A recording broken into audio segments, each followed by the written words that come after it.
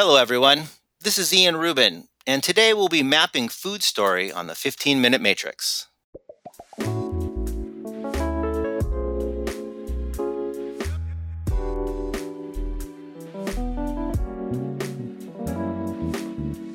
Welcome to the 15-Minute Matrix Special Nutrition Therapy Series, where we're going to dive into the approaches, practices, dietary theories, and healing foods that have been used in the most successful practices across the globe and throughout history.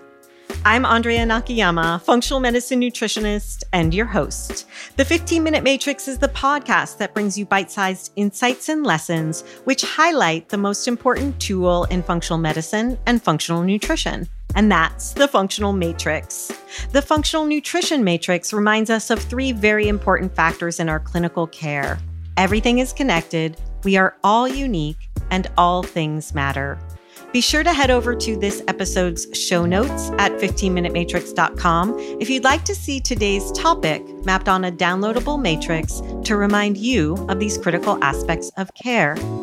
Today on the 15-Minute Matrix, I'll be speaking with my friend Ian Rubin. Ian Rubin is a wellness coach, coach educator, founder of Whole Self Wellness LLC, and CEO of FoodStoryCoaching.com, as well as an adjunct professor at the National University of Natural Medicine, NUNM. He currently wears three main hats. One, as an instructor at NUNM, his courses include health coaching, the psychology of food choice, food anthropology, and food relationship coaching. Two, as a coach, he offers Food Story Coaching, his proprietary approach to food coaching developed over the last 16 years in one-on-one and group work with clients. And three, he consults with businesses, agencies, organizations, wellness promotion companies, and individual wellness providers to enhance their coaching skills and abilities and train them in the use of Food Story Coaching.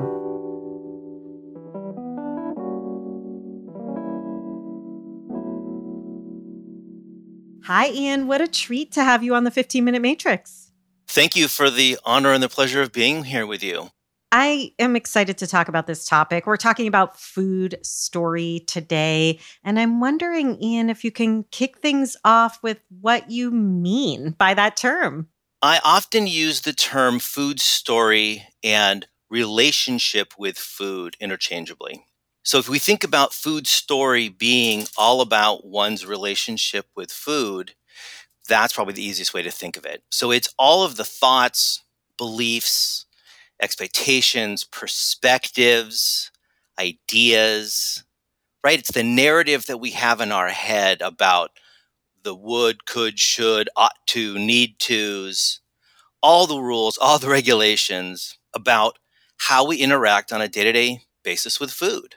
Yeah, and it's so complicated today, right? It is more complicated every day. I'm looking at your matrix and I'm thinking, gosh, I could have a matrix just for food story that would be at least as complicated. Yeah, that's what it'll be. Yeah, because food story it's so complicated. And if I can just keep diving in, to me, there are two primary sources of anybody's food story. And obviously, each of us as individuals have our own food story, how we were born, our predispositions, our upbringing, our experience growing up, family experience, all that, right? So we have a personal food story. Then we have a cultural food story, everything that is outside of us, all the economics, socioeconomic factors, history, politics, what I like to call the matrix of food in reference to the movie The Matrix, not to your matrix, that there's this massive system of interlocking, interrelated organizations and systems and policies and procedures and businesses and organizations, right? There are all these forces outside of us that are involved in how food is raised or how it's manufactured and how it's marketed and sold and promoted to us. So each individual person and their food story is in constant interaction with this ocean, right? We swim in this ocean of cultural context that has its own growing food story that has been growing and evolves and is its own sort of living system. That's part of why it's so complicated. Yeah, I'm wondering if we can just dive in for a minute to, what I term the antecedents, or we in functional medicine term the antecedents, those things that come with us culturally. How have you seen those cultural meaning like, we come into families that have that tendency to shove food in your face, or it doesn't matter that you're not hungry, you're still going to get another pile of food. Like, how do those type of things influence an individual's food story? Well, so I'm just about to teach a class called Food Anthropology at the Naturopathic College for the nutrition students. And this is a chance for me to look at the last 150 odd years of the cultural forces that have been at play in America that have influenced our relationship with food. So then what we see is that each individual person growing up in a different time, location, socioeconomic background, family shape, family size. So if you grew up like I did in the 70s and vegetarianism was making a bit of a comeback in the 70s, my parents, when I was maybe 10 or 12, decided to try vegetarianism. My dad or my mom probably were given some blood work, and the doctor probably said, you know what, eat less red meat. So they started to do vegetarian. And all that was really available that was quick and easy at the time were these strange prepared foods that came in cans, and it was very odd. And I remember that experience kind of turning me off to the idea of like soy dogs, or I think it was soy hot dogs at the time. It kind of turned me off to that. So like one of my antecedents was, these weird processed foods that my parents were trying to eat for their health, but then also were having myself and my sister eat. So that planted a bit of a seed into my food story. And then depending on how someone's economics are, then were they growing up in plenty? Were they growing up in scarcity? And that sets up a whole bunch of someone's food story in those first 6 to 10 years of our lives. And it could play out in many different ways. It could turn out to be that you are still scarcity mindset as an adult, or it could be that you are into abundance and then maybe you go overboard and you overeat because you had scarcity in your life in early days. Yeah, I mean, it's fascinating to just think into and stop the flow of our relationship with food to ask ourselves, what's going on here? And how did I establish this relationship? Because we are constantly, I'm assuming, in kind of a reactive relationship with food that we don't even realize we're in. That is one of my greatest contentions about this work. So I say that my system has 4 A's. Yeah, there's awareness, there's analysis, there's acceptance, and then there's action on our food story. So when I'm working with clients or teaching practitioners to do this work, it's all about, first and foremost, helping clients to become aware, oh, I have a food story, I have a relationship with food, more than just, well, yeah, I know I have a relationship with food. I love food, but it doesn't love me back. Like some people will have sort of a default position with food. Or, yeah, my relationship with food is that I hate it. I wish I could just eat a pill.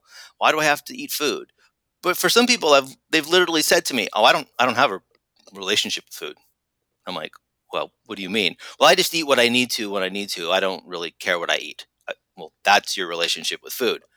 Oh, are you saying that that has some impact on me?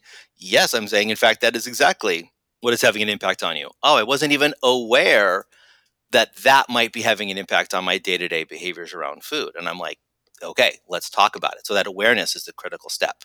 And what happens then? Like, how are we bringing analysis to our relationship?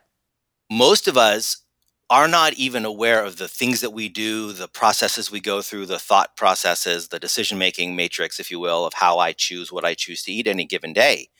So our job is to bring reflective, non-judgmental awareness and analysis to our lives around food and step back and say, oh, that's interesting. One of my clients many years ago, she had one of the best ways of thinking about it, was she says, this is sort of like CSI. I'm sort of doing my own investigation on what I'm doing, but without judgment. I'm just sort of noticing it. And I'm like, exactly. Because most of us are in this place of shaming, blaming, and judging ourselves for our behaviors. You and I have had conversations about this. Food Story's job is to bring the non-judgmental, the non-shaming awareness and analysis of, oh, because of X antecedent and because of Y when I grew up and the Z of my personal predispositions and the A, B, and C of, oh gosh, all of these cultural messages that I've grown up around, well, gee, no wonder I do this. No wonder I have such a hard time with X, Y, or Z. oh, I never thought of it that way. I never put those two pieces together. I've never really been asked to think about it in that way. And so the client can sit back and go, this makes so much sense why I don't succeed in dietary change, why I can't cut out sugar, why I can't exercise more, sleep better, shop, cook, eat differently. I thought I was lazy or didn't have the motivation or that I was stupid or I didn't care enough. Let's get 2 or 3 steps beneath that to truly understand the deeper story. And then when we can do that in that non-judgmental way, clients can just sort of accept it and sort of say, okay, acceptance is, this is what it is. That very Buddhist sort of thing of, it is what it is. Not that I don't like it or wish it were different, but just pause long enough to accept and acknowledge the reality of, this is your food story. Okay, I get it. Now I'm really understanding what's going on for me. And then if we can just pause even for a moment to let that settle, then we can step into the last A, which is action. Well, what are we going to do? Knowing what we know now, getting this greater insight, what are we going to do now? And it might change the types of things that the client wants to step into and act into, because normally, of course, it's make a list and, hire a trainer and give up sugar. And I'm just going to pull myself up by my bootstraps. And I'm just going to make it happen. Or I'm going to put $1 into a jar every time I eat sugar. Like all these things that they normally think of. This process allows them to think of something very different for their action steps. And the way food story coaching encourages people to think about action steps is to first think about an action step about their being, their sense of self. Who are they? How are they? Are they being compassionate? Are they being forgiving of themselves? Or are they being judgy of themselves? And when we help them focus on being actions, the doing, the classic to-do lists, check off the checklist, happen much more naturally and without as much resistance. Yeah, it's so fascinating to me. I like to think of this from a physiological perspective of going from the why me to the oh me, right? There's that acceptance like, oh, that's what's going on, right? And I love how you dove down into the actual relationship with food. I'm often looking at that left side of the matrix in relation to the physiology and our understanding of our story that got us here. What got me here today? And it happened and started before we were born, right? There's so many factors that have influenced us epigenetically and in so many other ways to get to this place where we're raising our hand saying, I need help. And I love how you're making that about the relationship to food, which is complicated for us. And then we have these relationships with our body that are tied to our relationship with food. And then as we re-embrace our bodies, we reject any change with food. Like it's such a tangled web. There it is. Yeah, all of that is so true. We come into the world with so many predispositions physiologically, but then therefore we must also appreciate how we come into the world predisposed psychospiritually and emotionally, and that they're interrelated. And the history of our industry, the nutrition industry and wellness in general, has meant to look at the body in a very mind-body dual Cartesian mindset. Like, oh, that's mind issues, that's body issues. Oh, I'm a nutritionist, I deal with the body, I don't talk about the mind. And I just got done teaching a class called The Psychology of Eating, and we're looking at biochemistry, neurophysiology, but we're also looking at family upbringing, cultural forces, social dynamics, interpersonal and intrapersonal psychology. And what my students have realized is, wow, I thought it was just, here's what people think about food. We'll tell them what's better for them to eat and what's not so good for them to eat. And they'll do what I tell them because, hey, that's why they're here. And otherwise, they're not compliant. I know. Don't get me started, right? Don't even get me started. Right. Is it the client non-compliant, or is it maybe we need to do a better job of coaching the whole person? Exactly. And it's not even just a nutrition about the body. What I find is that it becomes about the food outside of the body. So it's what I call symbiosis, right? It's where the food meets the physiology and meets the psychology. And that story that you're highlighting, I mean, eating is the most stressful thing we do every single day, not just psychologically, but physiologically. And so what are we actually doing to ourselves with our food story? It's fascinating. Oh, I appreciate that. What I tell people all the time is we're not just eating the food, we are eating the connotation, we are eating the meaning that that food carries. As far as we know, humans are the only creatures that put meaning and seek meaning in food. I don't believe that the lion on the Serengeti says, shall I have wildebeest today or antelope today? My hips are feeling a little paunchy. I think I'll go for the leaner cut of zebra.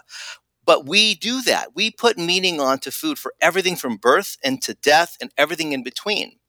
Once we get past sustenance, most everything about food after that is all story, meaning making, meaning seeking. Even Paleolithic humans likely, we don't know for sure, but likely looked at foods and had stories that they connected to foods because of seasonality, availability, what animals were eating it, foods that were the right kind of food to eat at certain times of the year, menstruation, marriage, death, pre-hunting, post-hunting. Like, my suspicion from what I've read from the deep historical materials is that humans have been putting meaning on food since we stood upright, basically. And that has carried through our DNA all the way up until our modern day. And then it's compounded by what I again call the matrix of food, this multi-complicated, very money-driven, capitalistic, consumption-driven, marketing-driven system out there that hijacks our innate psychology and deep meaning making and meaning seeking around food for its own gain. And is it any wonder that the average person has so much trouble with their relationship with food in the moment, let alone trying to make change to it? And then, as you said, that's compounded by body image, and then health and healthism and wellness makes it even more complicated. Right. So let's talk about action. I know we'll link to your website and your book in the show notes. What do we do to embrace that fourth A and start to untangle this matrix? Mm-hmm. The way that we can step into action the best way possible, I think, is to accept the serenity prayer, accept the things that I cannot change and the wisdom to know the difference and what can I change. We cannot change the big outside matrix in a direct way other than through boycotts or where our money goes and voting. And we can have an impact on that, but it's slow and it doesn't necessarily impact improving our lives in the moment. So I can't stop, corporations from promoting unhealthy food.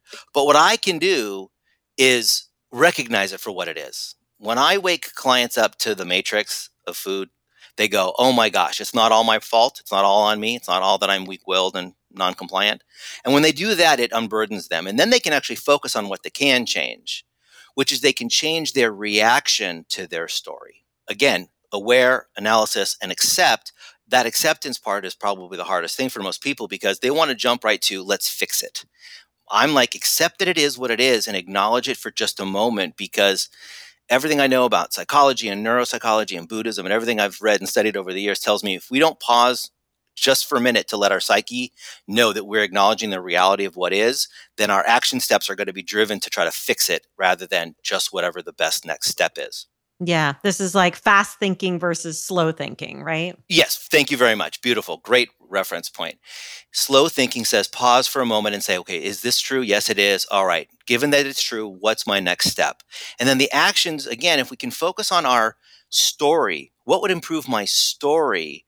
What would help me be more comfortable with my story? What would help me with my relationship with food?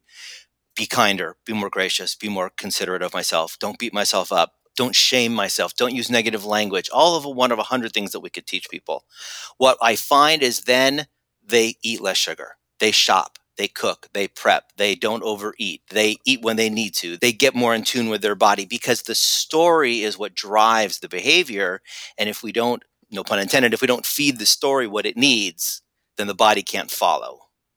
Yeah. How do you advise that we help people shift out of that fast thinking mindset? Because it can be frustrating for people when they want the fix. I mean, I'm constantly in this situation, not just with clients, but also with students, thousands of them that are like, what's the protocol for? And I'm like, it depends, right? Like, it really depends. So how do you advise from a coaching perspective, we help people to shift out of that fast thinking in order to embrace their food story as a means to their healing?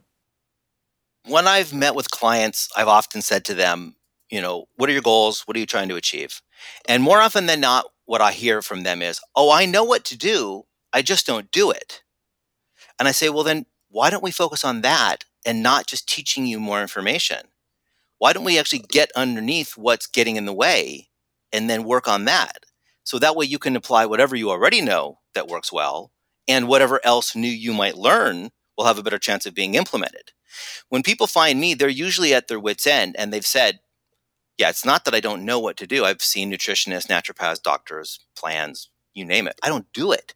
I go, well, then that's where we need to spend our time. Slow down, get underneath, get in touch with the hurdles. What's the psycho-spiritual, emotional component of what's getting in the way of your capacity? Because you're capable of doing this. Most people are very capable of making the change, but they need a different kind of support. And when clients hear that, they go, right, I have information, I'm not using it. Right, so why do I want to give you new information that you're not going to use? I want you to become independent of me down the road. All good coaches probably think this way, which is I want to get my client off my roles and make them independent. So when I tell them, you can be more sustainable with your own change and implementation if we work at figuring out how to do this rather than me just giving you more information, then they're like, okay, I see. I have to figure out why I don't do the things that I say I want to do and that I know how to do. Right. That's what's getting in the way. And that recognition of our relationship with food, our food story, is one way we can take that step back and start to untangle and recognize and bring that awareness. Do I have that right? Correct, because most people are still being taught, eat this, don't eat that. And then if you're not doing what I tell you, either you don't understand it, you need more information, or it's a lack of motivation and willpower. Right. Let me get you the evidence. That's what people are like, where can I bring the evidence about gluten? I'm like, is that actually what they like? Who needs the evidence? Who's going to, right. What? Wait, vegetables are healthier than fast food? No one has told me this before. I don't believe this. Prove it to me. Right. It's never about that. It's never about that. It's that I don't want to give up French fries. And the question is, okay, why don't you want to give up French fries? Not, but you really should give up French fries because they're full of all these horrible things. It's a whole change in perspective. And when a client gets asked that question, you can just see the gears grind for a second. They're like, wait, you're actually asking me why I think it's hard for me to give up French fries?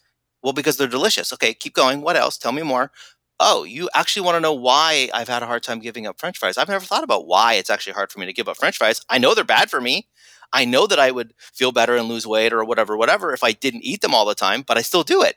Wait, you're actually asking me to think about this and unpack it. And that's part of this work? Wow. Mostly I hear this from my nutritionist colleagues who I'm training in food story coaching because they're more likely to be talking to them about nutrition science. My clients, my direct clients are just purely food story coaching clients. But when the conversation about nutrition can include our story about food, our relationship with food, my colleagues tell me that it is transformative in the ability for the clients to make progress. Even though the progress might not look what they expect, nor what the doctor or the other wellness practitioners expect. I've had practitioners tell me that they have clients making progress by doing food story, having made 0 changes to their food, their A1C changes, their cholesterol changes, their energy changes. They didn't change anything with their food. They just worked on their food story and they made change. Yeah, amazing. Ian, I could talk to you about this forever. I know there's so much synergy in the work we do, and there's so much to the stories. Story is really at the core of the work that we both do. I'm wondering if you had one thing that you see us in the field of nutrition getting all wrong when it comes to food story. What might that be? Well, I think what I will say is this. We often forget the more we are interested in clinical nutrition, the science of nutrition, the biochem of nutrition, we forget we're working with people and that food carries meaning. And that meaning that food carries is more powerful than any science that you can explain to the client. Ooh, beautiful. What a good note to end on. Ian, thank you so much for the work you do and for joining me here on the 15-Minute Matrix. Thank you for the opportunity. It was fun.